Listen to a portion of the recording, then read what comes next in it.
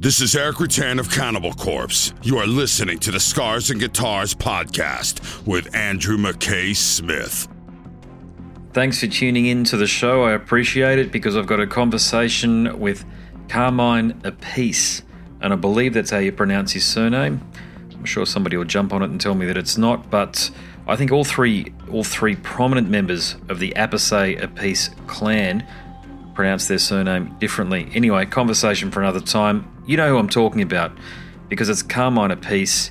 He's one of the guys that invented rock drumming as we know it. Let's face it, that's just how important he is. Now, the catalyst for the conversation with Carmine comes about due to the release of Stop in the Name of Love. Of course, it's a cover, but the band is very prestigious. It's Vanilla Fudge, and this could very well be Carmine's and Vanilla Fudge's, not Carmine's, but Vanilla Fudge's final release. It remains to be seen, of course, but it looks that way. So that's the catalyst for the chat. As I've alluded to, though, we talk about his career and a whole bunch of other things associated with Carmine and what he's accomplished throughout the past 50 or 60 years even, I think it is at this point. What a guy to talk to. I had nowhere near enough time to cover all of the questions that I'd like to ask, but either way, I hope you enjoyed this conversation with Carmine Appice. Good day, Bruce. Hey, how you going? Good. I did my Australian for you. Good day, Bruce. Bruce. Well, you've been here a few times. You know we love you down here. Yeah, I love it. I love the Australian accent.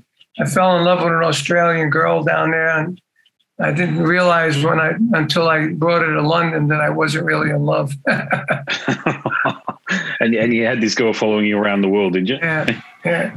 Oh, gosh. I see a set of drums there. What's that? It's my daughter's drums. Yeah. They look a little small. Yeah. I got mine here. I got mine over here. I can see. Yeah, that's awesome. Yeah. Look at all those gold and platinum records on your left-hand shoulder there. It's wonderful. I keep going. I'm not quite like Kenny Arnold. That's 1,300, I was told. You're up there, though. I remember years ago talking to Bob Daisley about you. Oh, yeah, Bob. I get emails every day from Bob. Is that right? Yeah. No, Bob is anti what's going on in the world now, including anti-vaccine, anti-virus, anti-government, anti-everything. I finally said to him, dude, don't you have something else to do? I think, I don't know. I did hear one of his interviews where he started to talk about it, but then pulled himself up because he realised that he'd probably be attacked online. So he's clearly sending it out to friends and family messages. Yeah, he is. Yeah. And, I think what he's trying to do. I mean, I told him I had the vaccine. He says, I'm sorry. I said, okay, well, I had to have it because, I'm traveling, Getting on planes, sitting next to people on double masks. I carry wipes. I carry the sanitizer and do my best not to get this damn thing. Yeah, I know. Actually, I just went to the doctors yesterday, and they put a bit of pressure on me to get it because my wife already works in a COVID clinic. I just don't. So you haven't gotten the vaccine yet either? No, I haven't, but I'm not against it. I just haven't got around to it, to be honest with you. And at the moment, I just don't need to get it because I'm in the state of Queensland and we're locked off from everybody. So we're in a bubble here. So there's nobody coming in and there's nobody really going out. Wow. Yeah, I know. Bob said that Australia is like locked down. I mean, yep. Yeah, I moved to Florida, and Florida's been open the whole time. When I moved here, we go out to restaurants and we did everything, But we have a couple acres of land, and we're not like right next to anybody, So it's pretty cool. But, I think Florida had the right idea. Florida and Texas, insofar as it's about the individual choice. I don't think that's what it needed to come down to. That's the only issue I've got is that vaccine mandates, like in Australia now. I know this is the case with Amazon, I think, isn't it, and big companies like that in the States, but in Australia, companies are now mandating if you want to keep your job, you've got to get a vaccine. And I think that's wrong. Yeah. Well, that happened in our business. Well, we went going on the road with my brother next week. We told everybody they have to be vaccinated. We're going to be sitting in cars with them. We're not going to sit in cars with somebody that's not vaccinated, because it's a definite truth that whoever has been vaccinated has definitely been, if they got sick, and a couple of friends of mine got sick and they're vaccinated, and it was like a cold. And you got other people that are not vaccinated and they get near to death. Your situation, though, when you're in a traveling band like that, if one person gets it and goes through the entire camp, then you can't work. Yeah. It's that simple. No, I understand that with your position. Yeah. So we said, hey, look, either get vaccinated or stay home. Yeah. And same thing with Phil. Yeah. Anyway, let's talk about the good stuff. Let's talk about what you're doing here. Yeah. Look, it's a privilege to finally chat to you, by the way. I read your book, loved your book, love your drum. I'm a bassist, so you're one of those drummers I always sort of imagine that if you're in my top 5, put it that way. In terms thank you. Who's the other 4? Nick Barker. I don't know whether you're familiar with some death and black metal drummers. Nick Barker from Cradle of Filth. Pete Sandoval, who I've spoken to a few times he's a Floridian. He's in Morbid Angel.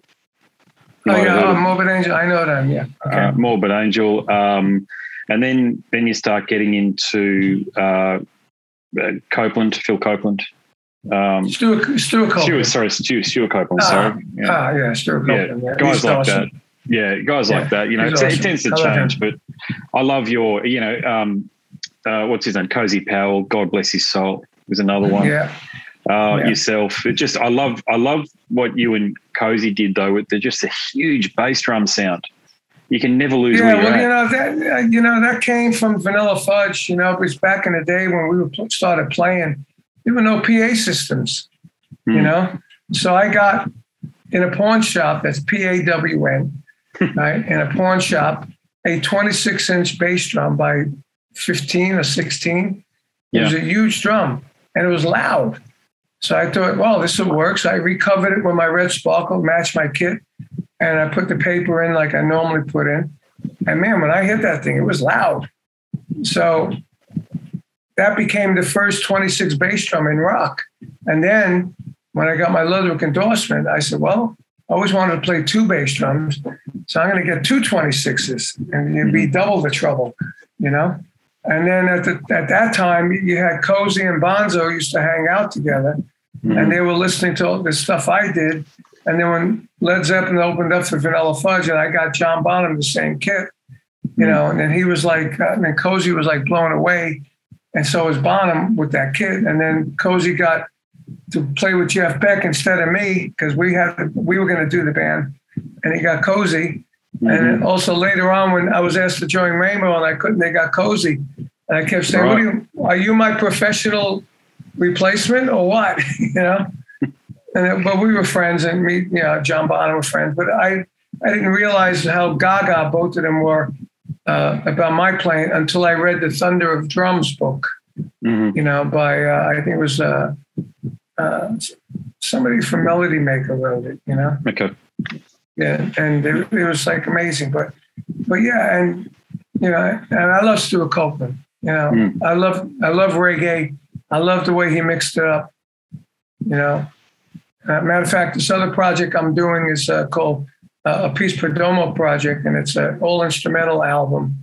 It's coming out at the end of the month. There's one song out now called you can get it on YouTube called "Rocket to the Sun." Okay. We did a rock jazz reggae instrumental version of Do You Think I'm Sexy? Nice. Which is really cool. And, and I wrote a book called Realistic Reggae because I loved it so much. And when I was with Rod, we used to play reggae. I never knew what reggae was until I came to England in 1973. And I heard it and I thought it sounded like 50s music, with the chord changes. And definitely. Then I realized what the drums were doing. They were totally backwards. And then I started listening. I started playing it. I played in 76. I did an album with Rick Gretsch and Mike Bloomfield. We had a reggae song on there. And then with Rod, we used to do Maggie May and then go into a reggae version at the end. Nice. And we did that all over the world. And we did a song called The Track Is Female Wanted on the second album I did with the Blondes Have More Fun, which is a reggae-oriented song. So I love reggae, and Stewart, one of my favorites too. Yeah. Unfortunately, this new Vanilla Fudge song isn't reggae. No, but it's an excellent song. I had it on about 5 or 6 times yesterday. Actually, I work from home. As if we go anywhere these days, but working from home, I had it on in the background. But the Supremes, Stop in the Name of Love. Would you call it a double A side? Because I did get the other side, the other recording, the tribute to your bandmate and bassist and vocalist Tim Bogut. So, is it would you consider it a double A side as a release? Well, I mean, we did the Talking Word as a B-side because our manager said they're going to release it as a single. We need a B-side. He said, I think it would be cool if you guys talk about Tim. Okay. And my girlfriend, my wife, I've been with her 18 years. She's a radio talk show host in New York for years. She has a podcast that was just voted number 25 of a documentary podcasts.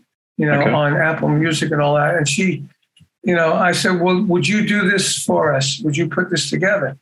So she put the whole thing together. She interviewed me, Vinny and Mark, put the music together and made the whole flow, And when we heard it, it brought a tear to my eye. And I sent it to Tim's wife. She started crying, And a few people I talked to today said when they listened to that, it brought a tear to their eye, Nice, yeah.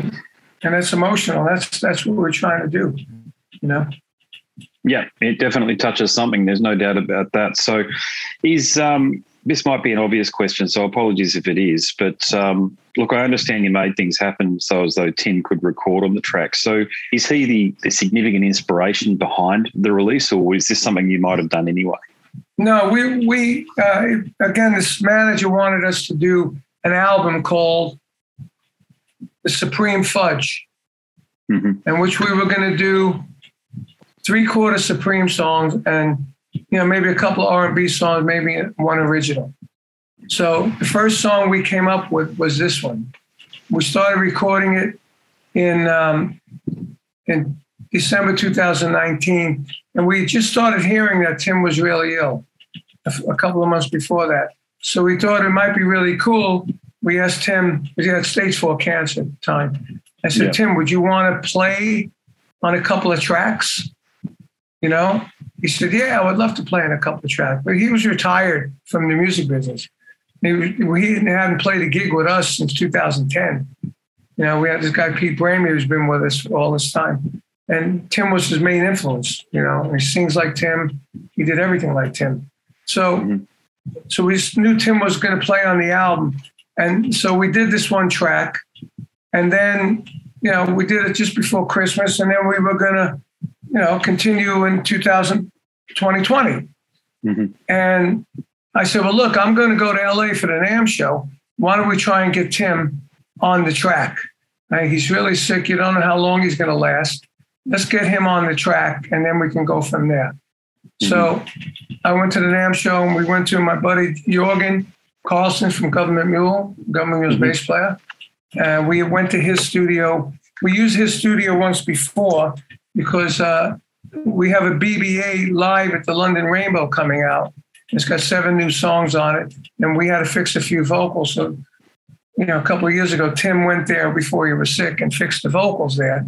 So he knew him, and we thought that would be a good place for him to go. So we went there, we put Tim down on it, and then we realized the drums were screwed up. So I had to fix the drums somewhere. So once we got Tim on there, we just left it. I had the multi-track on a hard drive, and then I moved from Connecticut to Florida, and I built a studio. And I was recording here, and then I got these old bass drums from my Cactus days. I sold it to somebody. I traded him, and he gave me a bass drum back. And these bass drums sound great. They're real old school. They sound great.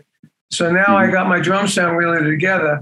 So then I was ready to tackle that song and fix the drum sound because there was leakage from the organ and guitar and the other bass player all over my drums. So I couldn't release it like that, even with Tim on it. Even with Tim, when he played, he locked in with those drums. So when I played, I locked in with Tim. And then I gave it to my buddy, Pat Regan. He mixed it. And, And while all that was going on, was from June, July of last year, COVID was COVID. So then it was like, there's no way we can do an album now because I'm the only one that has a studio, you know, and nobody was flying anywhere. Nobody was doing anything. So our manager worked it out with Golden Robot. So since you got that one track done, why don't we release a single? So I said, okay. So then we went gung-ho to finish the single. So look, I think having a listen to it, if this is it for Vanilla Fudge, and it sounds like it could be, of course, it caps a glorious career. Your drums thunder along in only the way that you know how to do it, and the rest of the band do what they do best. And Tim's bass is just a thing of beauty as well, of course. But or is it the end for Vanilla Fudge from the perspective? Is there unreleased material in the vault featuring Tim that you have plans on releasing? No, I think Atlantic released everything that we have, and we don't really have any extra things. You know, I have stuff for Tim. I'm trying to get a tribute to Tim Bogert album. I have. When Mark Stein wasn't in Vanilla Fudge, we had another version of Vanilla Fudge, and Vinny wasn't in. It was me, Tim, Bill Pascali, and Teddy Rondinelli, Bobby Rondinelli's brother. And that band was really smoking. Teddy was a monster guitar player. And we did some new songs like Bye Bye Love, Falling by Alicia Keys, and Star Spangled Banner, and a whole bunch of other things. And Tim played unbelievable on it. So I released that on my own label as Bogert, Peace and Friends. So I took that and I added some other stuff that me and Tim did over the years. And I'm trying to get together a Bogert, Peace and Friends tribute to Tim. Okay. You know? Yep. But as far as Vanilla Fudge, that's it. But I mean, if this does well, then we'll continue when COVID lightens up a bit, and we'll put an album together maybe of Supreme Fudge. Yeah. You know? Yeah, that'd be killer. But look, you do have a new Cactus album coming out, I understand, called Tightrope. We did that already. It came out in Cleopatra. It came out in May, something like that. But we didn't get to tour, so you know it didn't do as good as we wanted it to do. But we're not over with it yet. We're going to do another video, and we're going to do some dates this year, and then do some dates next year as well. But it's probably one of the best Cactus albums we've ever done.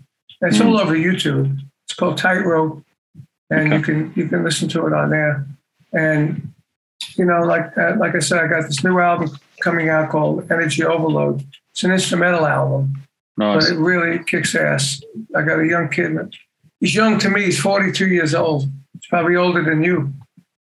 I'm 43, so I'm flattered, but that's okay. Well, he's your age. And to me, he's a kid. You know, he's like 30 years younger than me, you know? Yeah. And we're really talented. He plays bass, guitar, keyboard. And we did this unbelievable instrumental album. We cut 18 tracks. And when I first set up my studio, that was the first track I ever did with him. And I thought, well, I'm going to work with this guy because he can keep sending me stems. We can write stuff. And I'm learning how to operate my studio, you know? And then on this album, I got my first engineering credit, you know? Your first ever. And I got the engineering credit on that Fudge record too, because I engineered the drums and a bunch of other things, you know? Good stuff. But it's interesting, though. Never too late to get an engineering credit then, clearly, is it? Yeah, I mean, it's funny. Yeah, and now we got 18 songs with me and Fernando. And we took 12 of them and put this album out. And we got 6 towards a new record already.